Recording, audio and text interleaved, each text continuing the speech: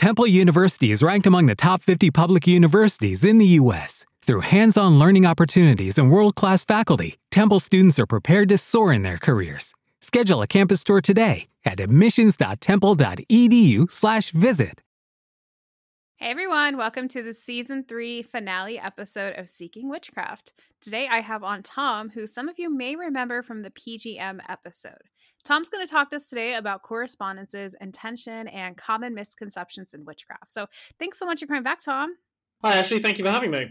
Hi. Hi. So my name's Tom. As Ashley said, been here before. I did the episode on the Greek magical papyri, or the PGM. Today, I'm here to talk to you about intention and correspondences. So a bit about me. I'm a witch. I've been practicing witchcraft since I was a kid. I'm also a Gardnerian, and I also do a bit of magic drawn from the Greek magical papyri and the grimoires and other historical sources. And by day, I'm a classicist, so I have an interest in sort of ancient history and Greece and Rome and all of that. Great. Well, thanks so much, Tom, for coming back. I know that you were excited to talk about this topic. We've talked about it a little bit before, but could you tell the listeners what inspired this episode? Yeah, so I've been sort of present in some of the beginner online witch groups recently, and I've seen quite a few things that I just wanted to talk about a little more. So I've seen people saying things like rosemary can be used as a substitute for any plant, or that tools aren't important, or that magic is all about intention and manifesting. And then that one phrase that people tend to throw about a lot, which is intention is everything. And so I wanted to talk today a little about why I think these statements are actually a little misinformed, and why I think that a lot of these ideas that are quite popular at the moment, that get thrown about quite a lot, actually come from what I believe to be a lack of understanding about how the history of magic has developed, and about the theory and reasoning behind why magic is done the way it is done today. So what I wanted to come and do is just talk and explore why magic is done the way it is, why we use the ingredients that we do in the ways that we do, and why we actually have tools and why they're important. And then I thought I would close with addressing that question of sort of, is intention really everything? And putting that up to a bit of scrutiny and making us think a little about this idea that is so popular and see whether it really does hold up to scrutiny. Okay, great. I could definitely see or imagine some people listening to this and thinking, oh my gosh, wait a second. Are you trying to tell me what to do with my practice, with my witchcraft? So what about those who say that you should follow and practice your craft the way that you like and the way that it's been working for you, even if it doesn't align perhaps with what you're going to be saying in this episode? I think that it's absolutely true that you should do your practice the way that works for you.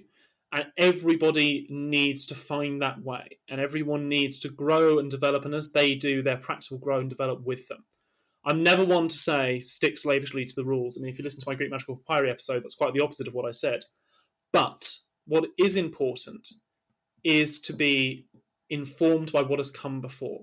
Why would you throw out all those thousands of years of magical knowledge and experience that's come behind you, when you could use that and then build on it? Rather than starting from scratch, let's build on what's come before. Perfect. When Tom told me this episode, I told him, I said, I think this is going to get some people a little irritated. Nobody wants to be told what to do or how to practice their witchcraft. But when he talked to me a little bit more about what this topic's going to be about and everything, he made a really good point. And the purpose of this episode is not to tell you how to practice your craft. That is completely on you. But the purpose of this episode is to give an education on the references of where these correspondences come from, where this magical knowledge comes from, and to give additional information on intention and manifestation. That's a little bit different than what you're going to see in a lot of beginner groups, where people are saying that intention's everything, manifest your dreams, use rosemary as a substitute for anything that you'd like. Tom has done a lot of research on this topic, and, there's going to be things that he's talking about that I have no idea about. So I'm going to be learning right along with you. So again, this is not a talk about how to practice your craft. And we're not saying that you are doing something wrong if you like doing something XYZ, even if it's explained here as ABC. This is just to kind of give some background information so you can make better informed decisions for your craft and, test out potentially new ways of performing magic and seeing what works for you. Brilliant. Thank you. Absolutely. Well, without further ado then, let's start off with the first topic that I want to look at today, which is correspondences. So I want to talk about ingredients and the ingredients and the correspondences we use in magic and how they actually came to be what they are. So many of the listeners out there will have read books on magic that have big lists of correspondences. telling you which rocks and herbs to use for love, luck, healing, etc. And these things will tell you which materials correspond or sort of match up with your magical goal. However, what they don't tell you is why. Why is lavender good for peaceful communication spells? Why is blue a good colour for money magic? Now, these questions have actually been asked for thousands of years, and the magical teachers of the day have usually tried to provide an answer. One teacher is a guy called Plotinus. He was an ancient Greek philosopher. He lived in Egypt in the 3rd century AD. We're uncertain whether he actually practiced magic or not, but he certainly seems to have done something along those lines and was close friends with many of the magicians of the day. And in one of his texts, the Aeneid, he said this: "How does magic work? It works by the sympathy and by the innate harmony of things that are similar, and the disharmony of things that are opposite. It also works through the richness of the many powers which contribute to a living thing." So the key bit for us here is that bit where it says it works by the sympathy and the innate harmony of things that are similar. Now, you might also have heard another similar statement, which is like attracts like. And that idea there, like attracts like, this idea of sympathy. If two or more things are in sympathy, they are like each other and they attract each other. And sympathy extends not just between physical objects, but between people, ideas, experiences, events, gods, and spirits. And so a correspondence list is a list of things that are in sympathy with each other, a list of things that are magically like each other, and therefore magically attract each other. And that is the underlying principle about how practical magic is said to work. It's about taking things that are like each other and using those to compose your spells in order to attract the thing that you want. How do we work out what is in sympathy with something else? Where do these correspondences actually come from? Who decides that the colour blue is like money? Who decided that? Where did that come from? So the first answer is that some correspondences are just really, really old, and their origins are lost in the mists of time. So, for example, in the Greek magical papyri, which I talked about in a previous episode on Seeking Witchcraft, these were composed about 2,000 or more years ago. And in those, there's one spell right at the beginning, PGM1, in which it associates frankincense with the sun and myrrh with the moon. And if you read lots of books on modern witchcraft today, you will see exactly the same associations. Frankincense with the sun, myrrh for the moon. And that tells you that actually some of this knowledge has actually been kept being handed down over hundreds of thousands of years. And these associations of sort of frankincense and myrrh and the various other ones in the papyri are certainly older than the papyri. They probably come from the Egyptian temples, which may have been informed by what's going on in Babylon as well. This is really, really old, some of these correspondences. Now, some of them are a lot newer, and some correspondences can also come from sort of cultural associations. So I've talked a bit about blue, which I'll explain later, but another colour that in American books on magic, particularly American ones, you'll have associated with money is the colour green. In American books on folk magic, you tend to see the colour green associated with money. Now, the Americans amongst you might immediately tweak why that is, and that's because dollar bills are green. And therefore, if we're working on the principle that like attracts like, green is a good colour to use to attract them. If I want to attract some dollar bills to me, I'm going to make a green money magic candle. Because like attracts like, the green candle is going to attract the green money. It's that simple. So another way that correspondences come about is from spirits. Those who work in spirit-based systems of magic will often find that the spirits tell them to use certain ingredients. This will then become part of a tradition, and it will might become part of the magician's personal practice. But either way, the spirits might say, this is good for this, and then that becomes something that we associate with that. So we looked at sort of three areas where correspondences can come from. A, they can just be really, really old, and lost in the mist of time. They can be from cultural associations, like the association in America of green with money, because dollar bills are green. And they can be the fact that sometimes spirits will tell you what thing corresponds to something. So those are three ways. Now, the final and most common way that correspondences are devised is through something called the doctrine of signatures. Now, the doctrine of signatures is a really clever theory, and when I learnt it for the first time during my training to join my group, it blew my mind, because it suddenly helped me to make sense of so much stuff that I'd read before. And it's a theory that will allow you, as a witch, to work out the purpose of any magical ingredient if you understand the signatures. So, the doctrine of signatures is a very ancient theory. It dates from the 1st, 2nd century AD, and the works of some ancient doctors called Dioscurides and Galen. Don't worry, you don't need to remember their names. Initially used for healing, this is a theory that states that a plant will resemble the part of a body which it can be used to cure. That's really cool. Yeah, exactly. So, for example, if a plant looks like a foot, it was thought that it's probably good for treating foot problems. Now, at its most basic, that's really interesting. It informed sort of a lot of early approaches to medicine. And then in the Middle Ages, it got further developed. So in the Middle Ages, just one sort of thing it's important to understand is there was no real distinction between medicine, astrology, and sort of natural magic. It would all have come under the title natural philosophy. So medieval medicine was rooted in astrology. And so for the medieval doctors, it was important for them to understand which plant corresponded with each of the 7 classical planets. Question. Just because I have no real background in astrology other than when Tiana has come on and talked about it, and this might just be a super basic question that everybody else knows the answer to but me, which I will totally admit to because I don't know anything about astrology really. How did they know what plant corresponded to each planet? But just to make sure everyone's clear on what the 7 classical planets are, I probably should explain. Those are the planets that can be seen with the naked eye.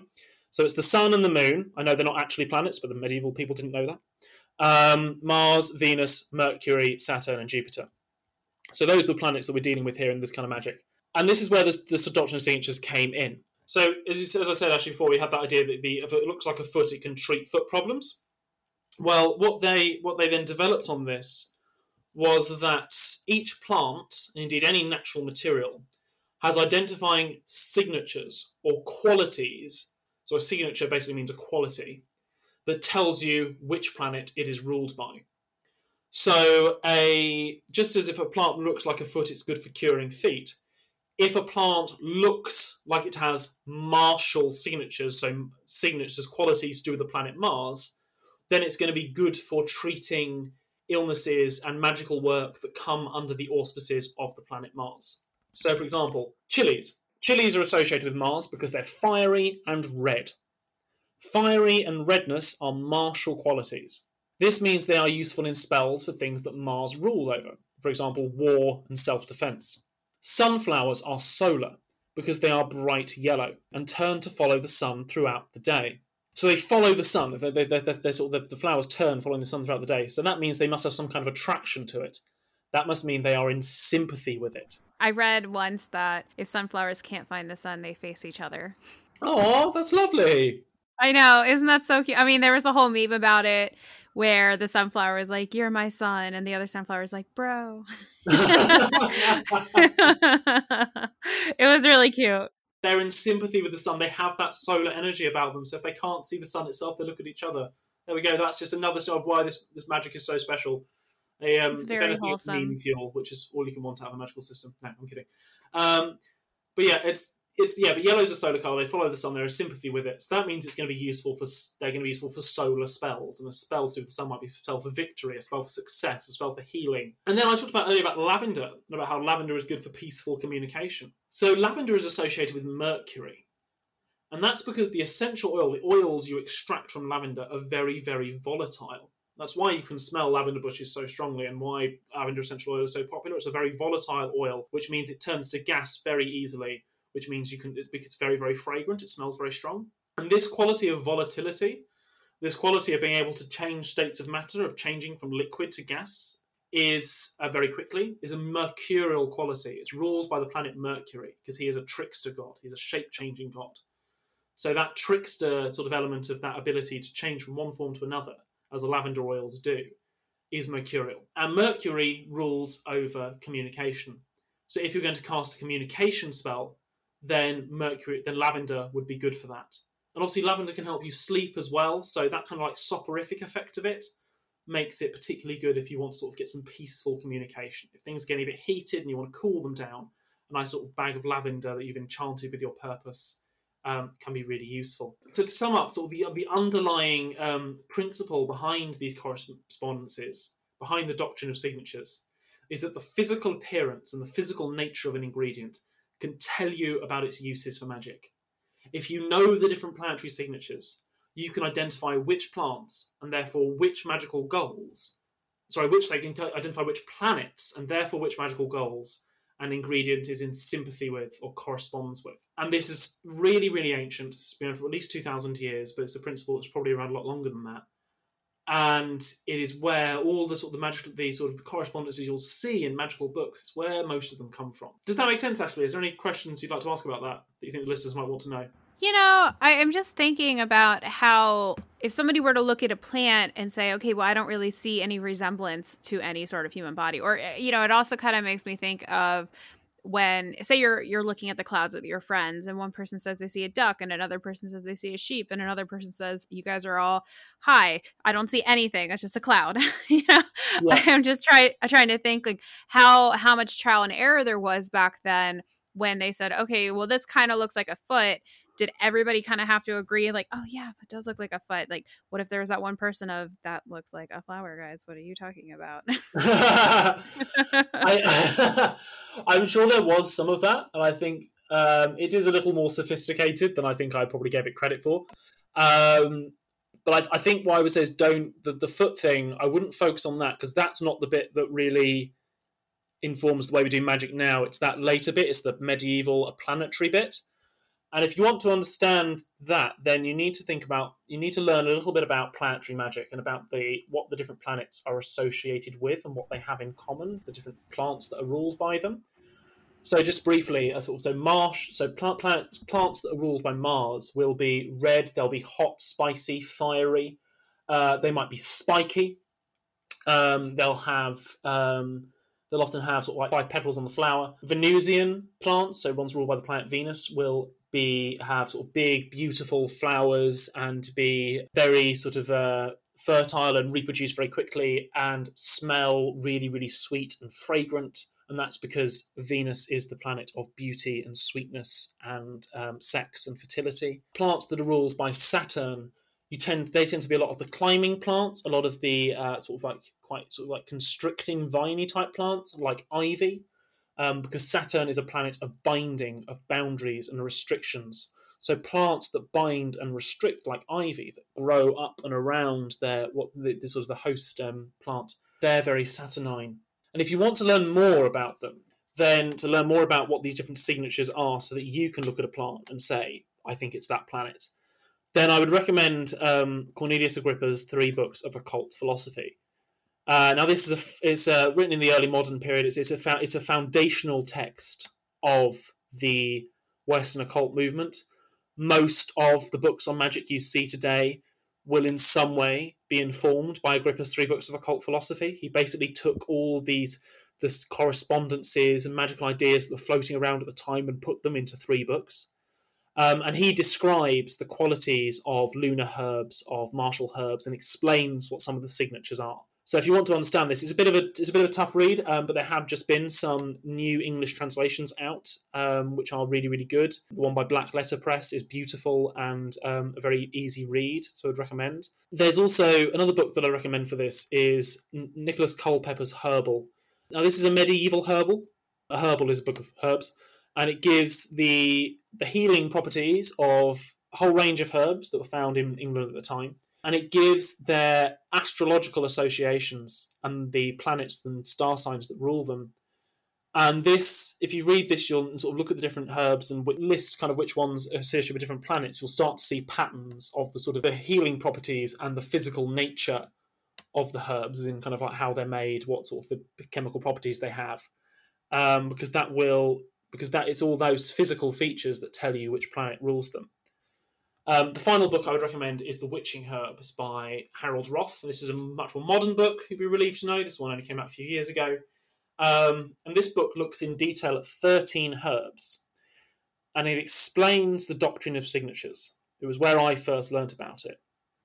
And what it does really well is it explains the theory, but then it shows you how to apply it, because as he goes through each of the 13 herbs, he explains in detail what the signatures of the herb are, so you can tell which planet it's ruled by.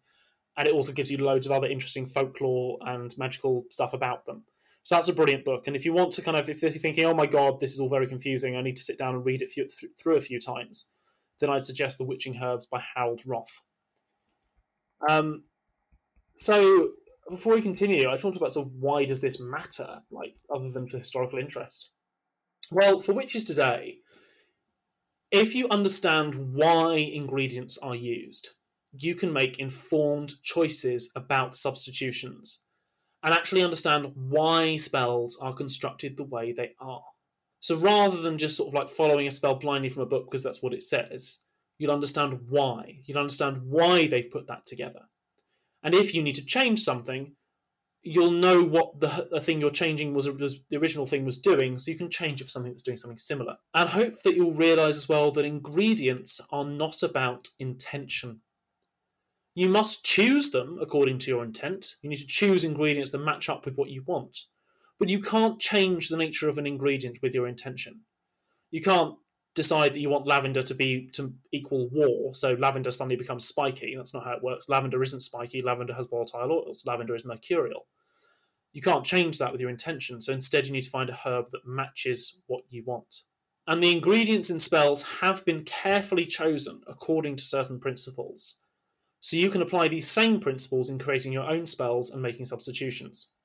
So in this respect, magic is a bit like cooking. A good cook knows about which ingredients produce which flavours and in which combinations, and thus can construct their own dishes.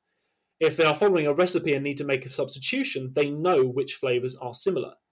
A substitution will always change a recipe slightly. For example, if you substitute onions when the recipe calls for milder shallots, then you'll get a stronger oniony flavour.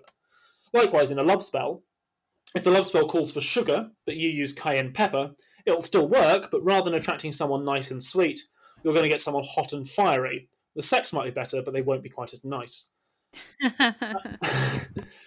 And also, if you think, as some apparently do, that rosemary works as a substitute for any herb, you're going to be a pretty crap chef. So, yeah, the ingredients you use do matter. And this is where the principles behind them has come from. So absolutely, do go and do your own spells, but think about why you're using the things you're using. It kind of makes me think of, you're using the cooking reference, and I like that because it makes me think of when people will do ritual baths and they'll use different herbs and such in their baths, telling yourself that rosemary is the equivalent and you can use it in place of any herb might not work if your ritual bath is supposed to be something where, I don't know, using the cayenne pepper as an example, like you wouldn't want to put cayenne pepper in your bath.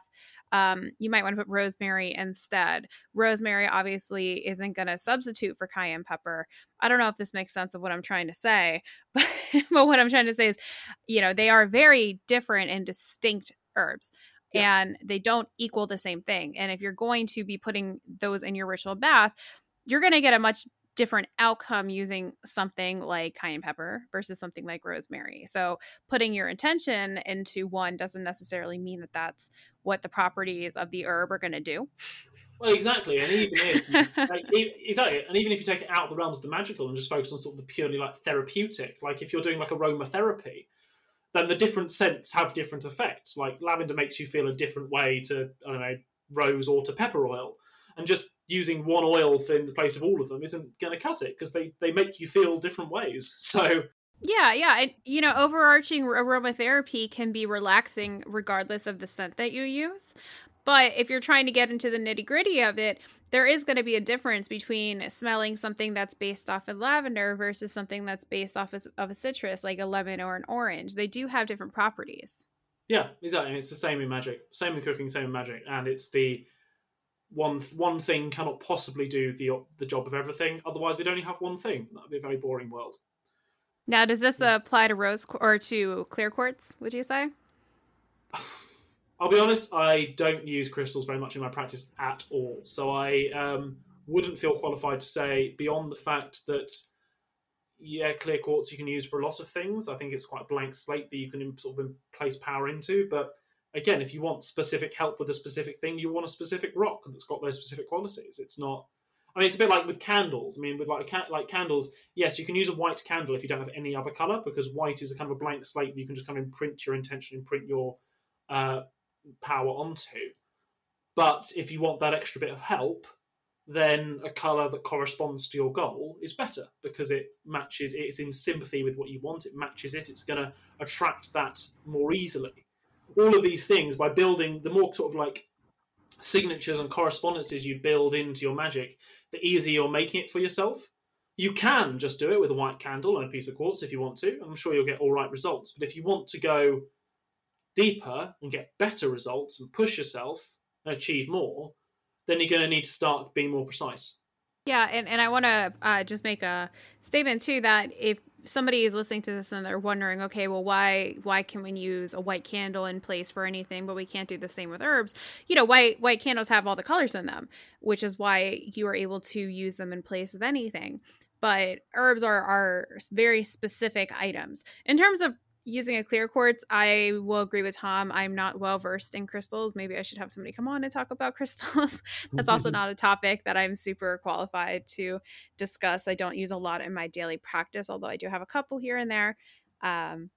But yeah, so there is a little bit of a distinction between using a white candle versus using any herb as a substitution. Yeah, as you say, the herbs are specific, but sort of a white candle contains all the colours. Absolutely. So moving on from these ideas about correspondences, I wanted to touch briefly on tools, because it is very fashionable to say that you don't need them. They're just props. It's all about you. It's all about your intention. It's all about the power of your mind. I, and most other people who've been doing this for a while, will not agree with that. I think, I'll be honest, I think it's nonsense. It's true you don't need tools to do a lot of magic. I spent years practicing witchcraft with hardly any. But tools do have a purpose. And as you progress in your path, you will start to find you need them. You'll start to see why you need them. And the reason tools are important are for very similar reasons to why ingredients are important. So first of all, using physical tools and physical ingredients provides a material basis for your magic. By doing your magic with material objects, you are recognising that you are living in the physical world and you want physical change. To quote Madonna, we are living in a material world and I'm a material girl. If you're looking to make material change, you need material ingredients. So, because your ingredients and tools, they provide sort of a physical anchor and attraction for the magical forces you invoke. And tools are constructed according to the same principles as correspondences. So, for example, a cup is used to represent water, as it's a container of fluid. It contains water, therefore it's in sympathy with it. It also loosely resembles the shape of the womb, thus having associations with the powers of life and fertility. So if you want to invoke these forces, like the waters of life, the sort of the water goddess, the sort of the beginning of creation, that kind of thing, then a consecrated cup is useful. And that's a bit about useful. Tools make it easier to do magic, because they make it easier to attract certain forces. They are in sympathy with the forces you're trying to do. They're in sympathy with your goals. Therefore, they make it easier. Yes, you can try doing magic without them. And when you're just doing small things, that's perfectly possible. But as you move on to bigger, more difficult workings, more complex things, tools become essential. Because it's a bit like trying to lift up a boulder. It's very difficult to do if you just do it with your arms. But if you have a lever, it becomes a lot easier. And another reason tools are important is for connecting you to magical traditions. So if you go on to join any traditions or groups, each tradition will have its own tools that its members are expected to acquire or make. And the process of making them introduces the magician to the powers of that tradition. It shows their dedication. It helps the witch to access the tradition's egregore. That's the collective mind, the collective power current of that tradition. And so by making these tools, you are keying into that power. And you don't have to be part of a tradition to do that. So one of the things that you'll see, some of the most common magical tools in Western magic are the knife, the cup, the wand, and the pentacle. These are the 4 elemental weapons. They were codified by the Golden Dawn in the early 20th century. Now, if you consecrate, and you'd have to put some research into this, but if you consecrate your cup, wand, knife, and pentacle properly, then what you are actually doing is connecting it to the pentacle, the wand, the knife, the cup, the tool that exists on the astral plane, that's all tools that have been consecrated in that way are connected to. And so if you want access to that power, if you want access to the power of the cup or the wand or the knife or the pentacle, then by consecrating it in a certain way, you can connect it to that power. And so part of that, so using tools can help you connect to power beyond yourself. And so another reason that we use tools is because if you're working in a spirit-based system of magic, as many witches do, spirits respond to them. They respond to physical tools and they expect you to have them. So take the True Grimoire, for example, fantastic grimoire. If you're interested in grimoire magic, these are the sort of medieval and Renaissance books on magic, I would recommend the True Grimoire. In that system, you conjure spirits in order to make pacts with them, make agreements with them. But to do that, you need a set of tools that are made according to the right specifications, consecrated, and kept clean. And by having these tools, you are signalling to the spirits that you are willing to put in the work and that you respect them. By keeping them clean, you are showing that you are... It's just politeness. Like you wouldn't serve your dinner to guests on dirty crockery. In the same way, you consecrate and specially prepare your tools for these spirits. In this system, you trace the magic circle with a consecrated blade. And this same blade is used to help protect you from the spirits. Now, this would be a moment where intention would not be enough here. The spirits don't, in these systems, just like in the PGM, they don't care what you're thinking. They are responding to the physical knife. It is the physical knife that keeps them at bay. It is the physical knife that creates that space, not your thoughts. Your thoughts are important. You need them, but you need the knife. Finally, I would argue, just from my own experience of making tools for various magical systems, is that the preparation of tools is also the preparation of the witch. In making tools, you are setting your intentions. You're taking that first step towards whatever magic you're looking to do. You're saying, I'm setting out to do this, so I'm making this tool. And when you do that, when you start the physical process of making it, you are signaling to the spirits that you are ready to work. And so they're going to start working on you. In the process of making the tools, you will learn a lot about yourself and the magic you are doing, as well as basic crafting skills. But it's the physical process, the physical tools, the physical ingredients, and the physical actions that get the magic going.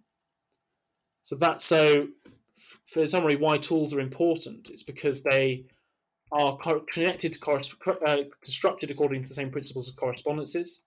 They make it easier for you to do magic because they are in sympathy with what you're working for. They can connect you to power beyond yourself. If you're working with spirit-based systems, the spirits expect them, the spirits respond to them. And by having them, you are signalling you're ready to do the work and respect the spirits. And also, preparing the tools help prepare you. The preparation process will change you. It's a magical process that helps you grow and develop as a witch. You know, you bring up a really good point earlier about the tools and comparing it to, I think you called it a levy, but maybe using just like a lift or something, where if you need to move something that's really heavy, you know, you can try to move it yourself. You might eventually get it, but it's easier if you have some sort of machinery that can help you do it. And I just want to point that out, that tools are definitely there to aid you. They do make things a little bit easier. But I do recognize as well that, you know, there are some people listening to this who aren't able to have tools for one reason or another, whether it's financial reasons or if you're in the broom closet or maybe you're just not ready for a tool. Maybe you might feel like that's a leap that you're not just quite there yet. And that's completely valid. It's not an absolute requirement to have a tool, but if you get the chance, I'd recommend it. They do make things a little bit heavier. I will say for the majority of my craft when I was younger, before I really started heavily getting involved in witchcraft and Wicca, I didn't have any tools at all. I didn't even have a wand. I barely had an incense burner, you know, and that's okay because, you know, we all have to start somewhere. And, you know, so I guess I just want to reiterate, if you don't have any tools, don't feel bad about it.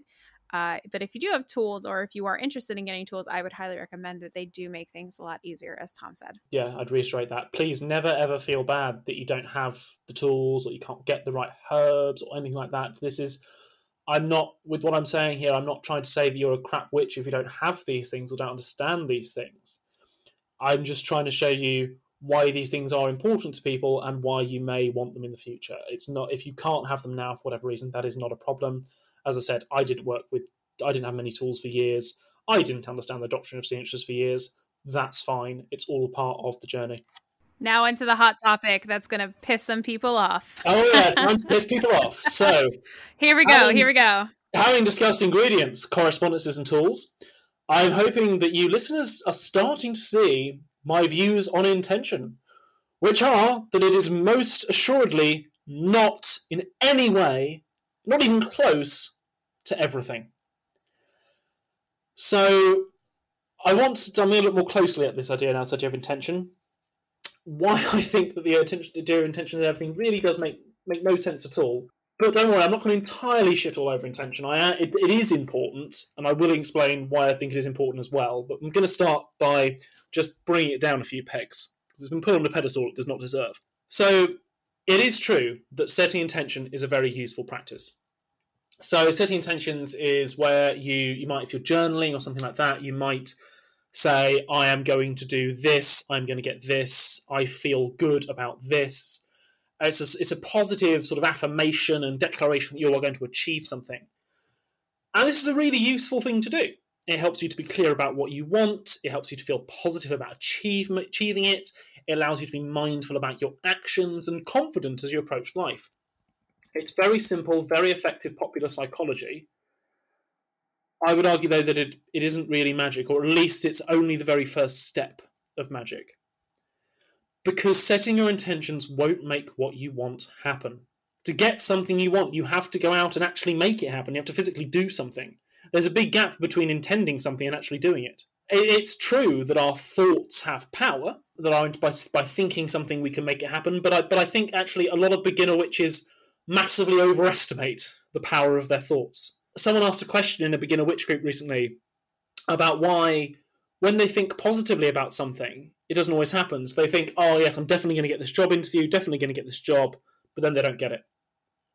But other times, when they think negatively about something, where they're like, oh shit, this is never going to work out, he's never going to say yes to me, he's never going to go on this date with me, and then he does. Well, that doesn't make any sense, because if positive thinking didn't get that thing, but negative thinking got that thing, well, that just flies in the face of everything we know about manifestation, about intention. If it really worked that you could set your intentions and think positively about something and you would get it, and likewise, if you thought negatively about something you wouldn't, then the scenario I just described wouldn't happen. Well, unfortunately, the scenario I just described does. It happens all the time. Shit happens. And that's because intention is not everything, and our thoughts are not all powerful, and the world is a strange, chaotic place. You can focus your intentions as hard as you like and be so positive the sun practically shines out your arse, but sometimes things still won't go your way. That isn't your fault. Because honestly, unless you're a Buddhist monk who has spent decades meditating for 12 hours a day, you're probably not powerful enough to change the world with your thoughts alone. Because as I said, material goal, material world, as long as you're living in a physical body in the physical world, it's your actions that matter, not just your thoughts. So the other issue with the idea that intention is everything is that it makes it all about you, which it isn't.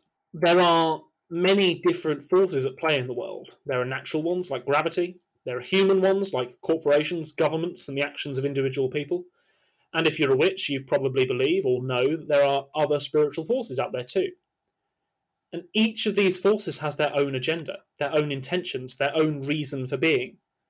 And these won't always match up with yours. Therefore, if you want them to listen to you, if you want to change things, you have to take action. The world is going to judge you by what you do, not what you intended. After all, the road to hell is paved with good intentions, as the saying goes. And intention is, and this idea that intention is everything, it just discounts, it discounts lived experience, it discounts the fact that you can intend something to happen with all your will and it still doesn't. It discounts the fact that other people out there have their own intentions, and who is the universe supposed to listen to? Because everyone's got their own things they want, that they're striving to. And so, all the other thing is that I think if you insist that magic is all about intention, then you're never going to learn. You're never going to grow, because you'll never be able to see beyond the end of your nose. The minute you realise that it's not all about you and your intention, that practitioners have been using certain tools and ingredients for centuries for a reason, and that things are done a certain way for a reason, well, that's when you look up, that's when you start to grow. That's when you start to engage with other people in the world around you. And you start having to take actual physical action to make the changes you want. So, I said I wouldn't shit all over intention. I know it was quite strong, but I promise you intention is useful for some things. It is still important, and that's because you need to know what you want, which is, frankly, easier said than done. When starting out in magic, it's a good idea to learn how to form a statement of intent, okay? This is what you want the spell to do. So when you're formulating a spell in your mind, you need to interrogate what you desire. Ask yourself questions. Go, okay, do I want this? Why do I want it? Is there something else that I want more? What's really driving this? And then when you figure out what you really, really want, you can then try and express it in the simplest way possible in a very short sentence.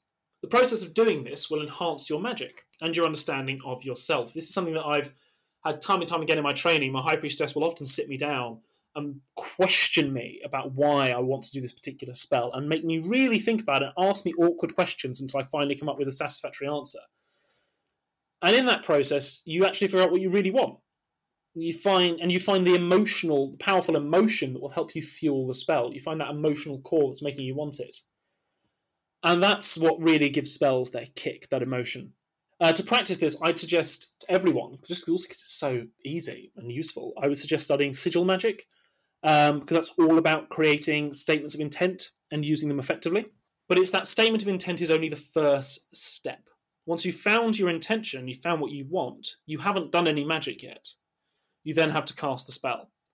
And that's when you start to think about the ingredients you're going to use, the tools you're going to use, the powers you're going to call upon, thinking about what's in sympathy with what you're asking for. You've still got to cast the spell, and once you've cast that spell, there's still something else you've got to do. You've got to take practical action in the real world, because spells you need to give them something to work with. You've got to go out there and take the real world action that will help your will manifest in the world. And that's what makes magic happen. It's the action, it's the things you use and the way you use them, that's what makes it work. And then the physical things you do in the real world afterwards, that is what makes your intentions real. The intentions are the starting point, but they are definitely not everything. They're not the only thing. The action is just as, if not more, important. So would you loop together manifestation and intention in the same category? I suppose it depends what you mean by manifestation. And I think that if by manifestation you simply mean that I'm going to think positively about something, and so I'm going to make it happen just by thinking positively about it, I would say that can sometimes work, because sometimes all you need is just to be a little less pessimistic and go for it. But that's not always enough. Sometimes you need actual magic, and that's where spells come in. So yeah, I'd link manifestation with intention. I'd say manifestation is your first step. It's by no means your last one. Cool. Oh, sorry, no, I'll just sum up. So just sum up what I've said, really, so I've covered quite a lot. So I've explained why the ingredients in spells are chosen, and how they're chosen according to the principle that like attracts like, and about how objects and concepts that are alike, that correspond to each other, are in sympathy with each other, they attract each other, and you can figure out which ingredients to use in spells using this principle and the doctrine of signatures. The doctrine of signatures is the idea that physical objects have identifying qualities that show their magical use, and tools work on the same principles and are designed to make it easier to contact certain forces and prepare the witch for that work. All of this shows how intention is not everything. The tools and the ingredients magicians have used for centuries really do matter. Magic, and indeed real life, is not all about you and your intentions, but how you make those intentions happen through action. This is not about trying to make you practice a certain way. I'm not trying to say do this way. I'm just saying it's about showing you where magic as we practice it today has come from, why magical traditions work the way they do, and just getting you to think a little more deeply about why we do things. Because this will then allow you to develop your own practice in a way that builds on what's come before, rather than having to start from scratch. Yeah, no. So thank you so much, Tom, for talking about all of this. I think, as was said in the beginning of the episode, it's important to know that the information on this episode is not to tell you to practice your witchcraft any sort of way. If you do want to use rosemary as a substitute, if that's what's worked for you for your entire practice, then by all means, do what works for you and what you feel comfortable doing with. However, I would challenge you to do what Tom is talking about in this episode. Now that you know a little bit more about the background and the education of and the references of where this magical knowledge comes from, maybe tweak it, and who knows, you might see some more impactful and powerful results than you did if you were just using the same thing to substitute. I think witchcraft and magic is it involves a lot of experimentation.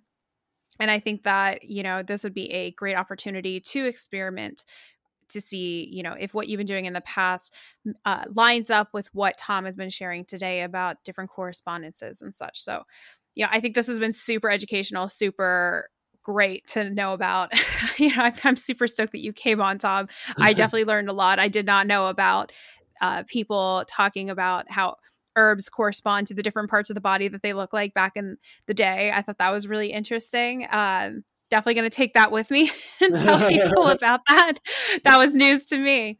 So that was great. With these correspondences and intentions and everything that we talked about in today's episodes, if people wanted to get more information about this, do you have any books that you'd recommend? Yeah, so as I said, I'd reiterate the ones I mentioned in correspondences. So I'd reiterate the Perfect. The Agrippa's 3 books for cult philosophy, Harold Roth's 13 Witching Herbs and Nicholas Culpeper's Herbal. I'd also suggest, for learning a bit more about intention and how it can actually be used in magic, as opposed to some of the newer ideas about it, I would suggest some books on sigil magic. And the best ones for that are Sigil Magic by Frater UD, Chaos Protocols by Gordon White, 6 Ways by Aidan Wachter. And also, there's actually an online courses offered by Trebol's Bookshop that by this guy called Mark Vincent, and he runs courses on sigil magic and like using intention effectively in magic. And I've been on several of his courses, and they're brilliant. So if you want to learn more about this kind of thing, about how to actually use intention in magic, then I would suggest his courses as well. I'd also recommend Tom has a article about intention and not being everything. So Tom, I don't know if you want to talk about where they can find that, because I would definitely recommend your article. Thank you. Yeah, that's on my blog, which is called Cross Country Witchcraft. It's crosscountrywitchcraft.wordpress.com. I share that with my friend Kim, and we write about all kinds of witchcraft topics. And the most recent one was on intention and why intention is not everything. I'm also on Twitter at Tom MacArthur 777. I've also in the Seeking Witchcraft Facebook group, the Facebook group for this podcast. I'm on there. So if you have any thoughts or vehement disagreement with this episode, feel free to post in there, and I will try and respond. I've also done you also can find me on the Greek Magical Papyri episode, which I did with Ashley on Seeking Witchcraft, and I've also got a talk about the Magical Papyri online for the Doreen Valiente Foundation.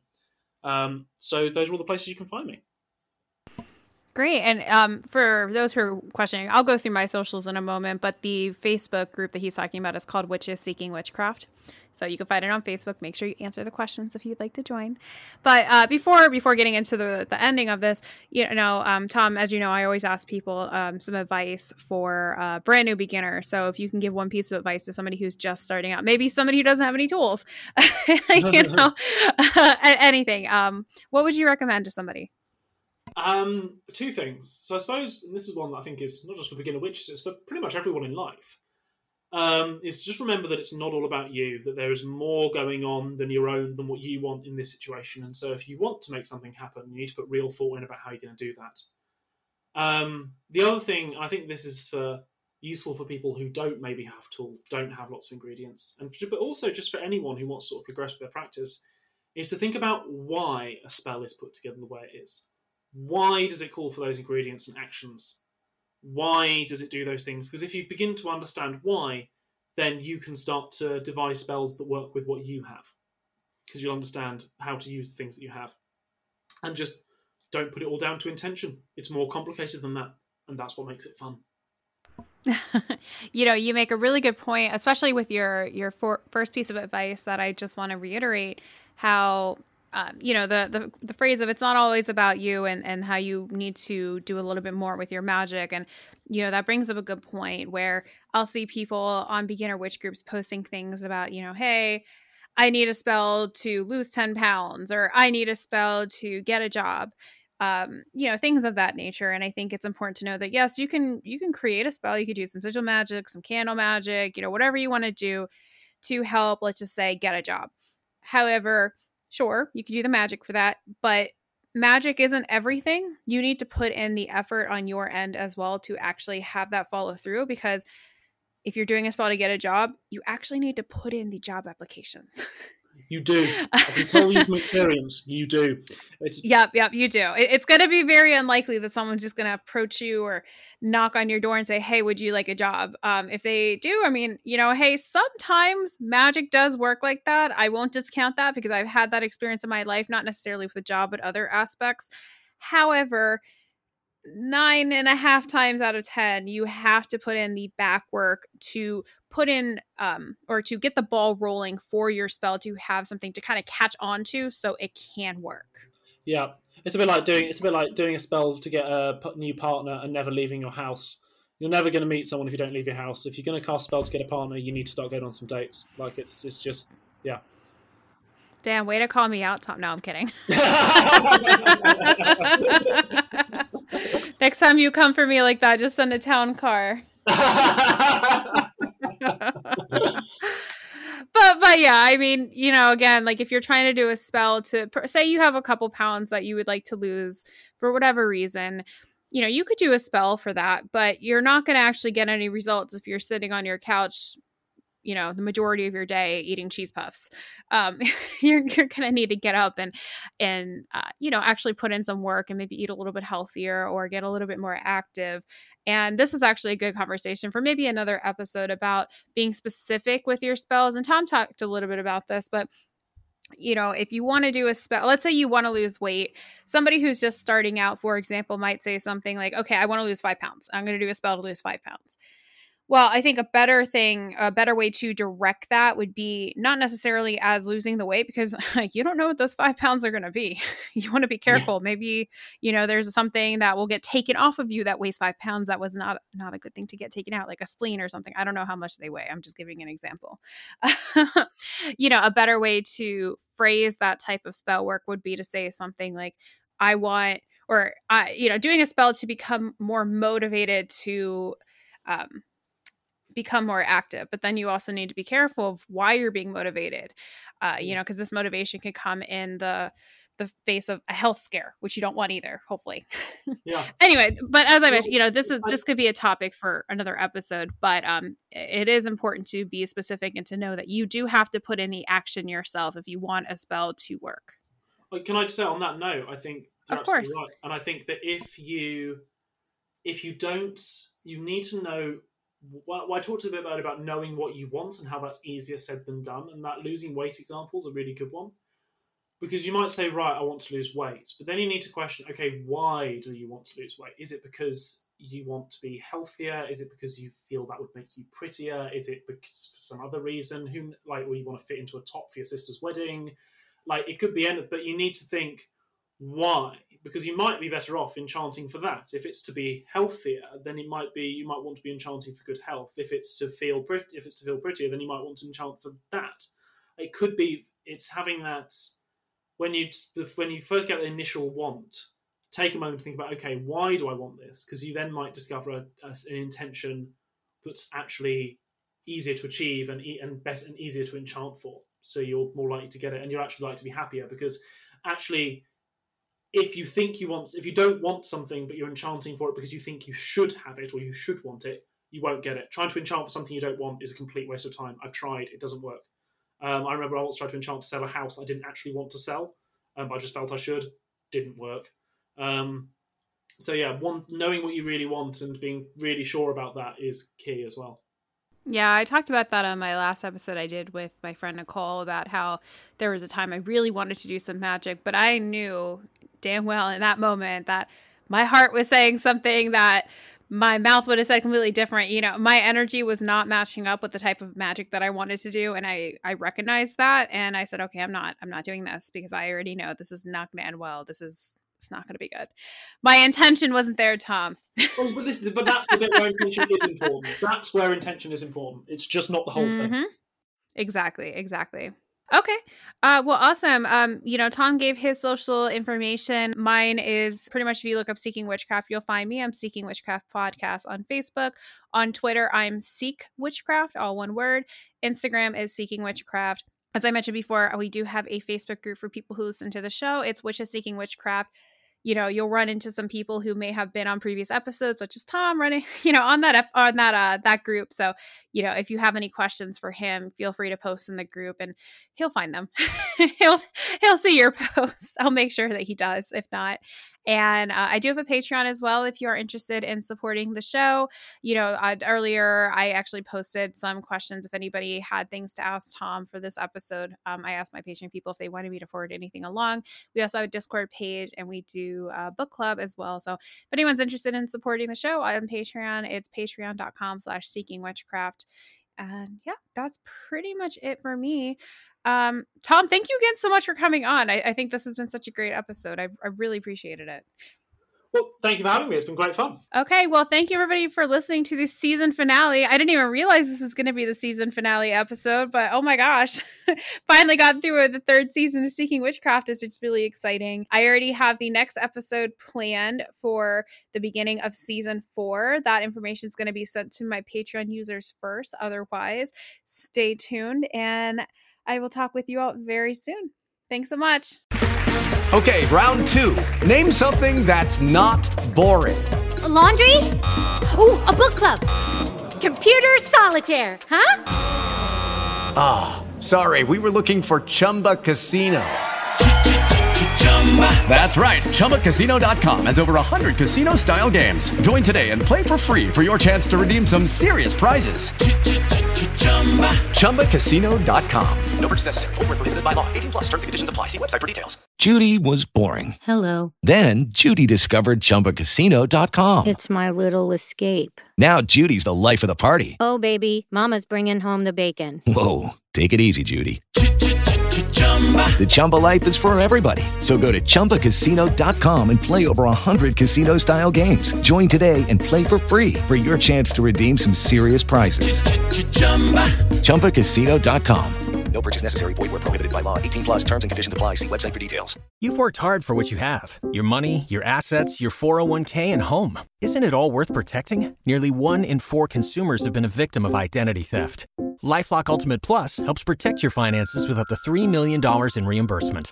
LifeLock alerts you to identity threats you might miss. And if your identity is stolen, your dedicated U.S.-based restoration specialist will work to fix it. Let LifeLock help protect what you've worked so hard for. Save 25% off your first year on LifeLock Ultimate Plus at LifeLock.com/aware. Terms apply.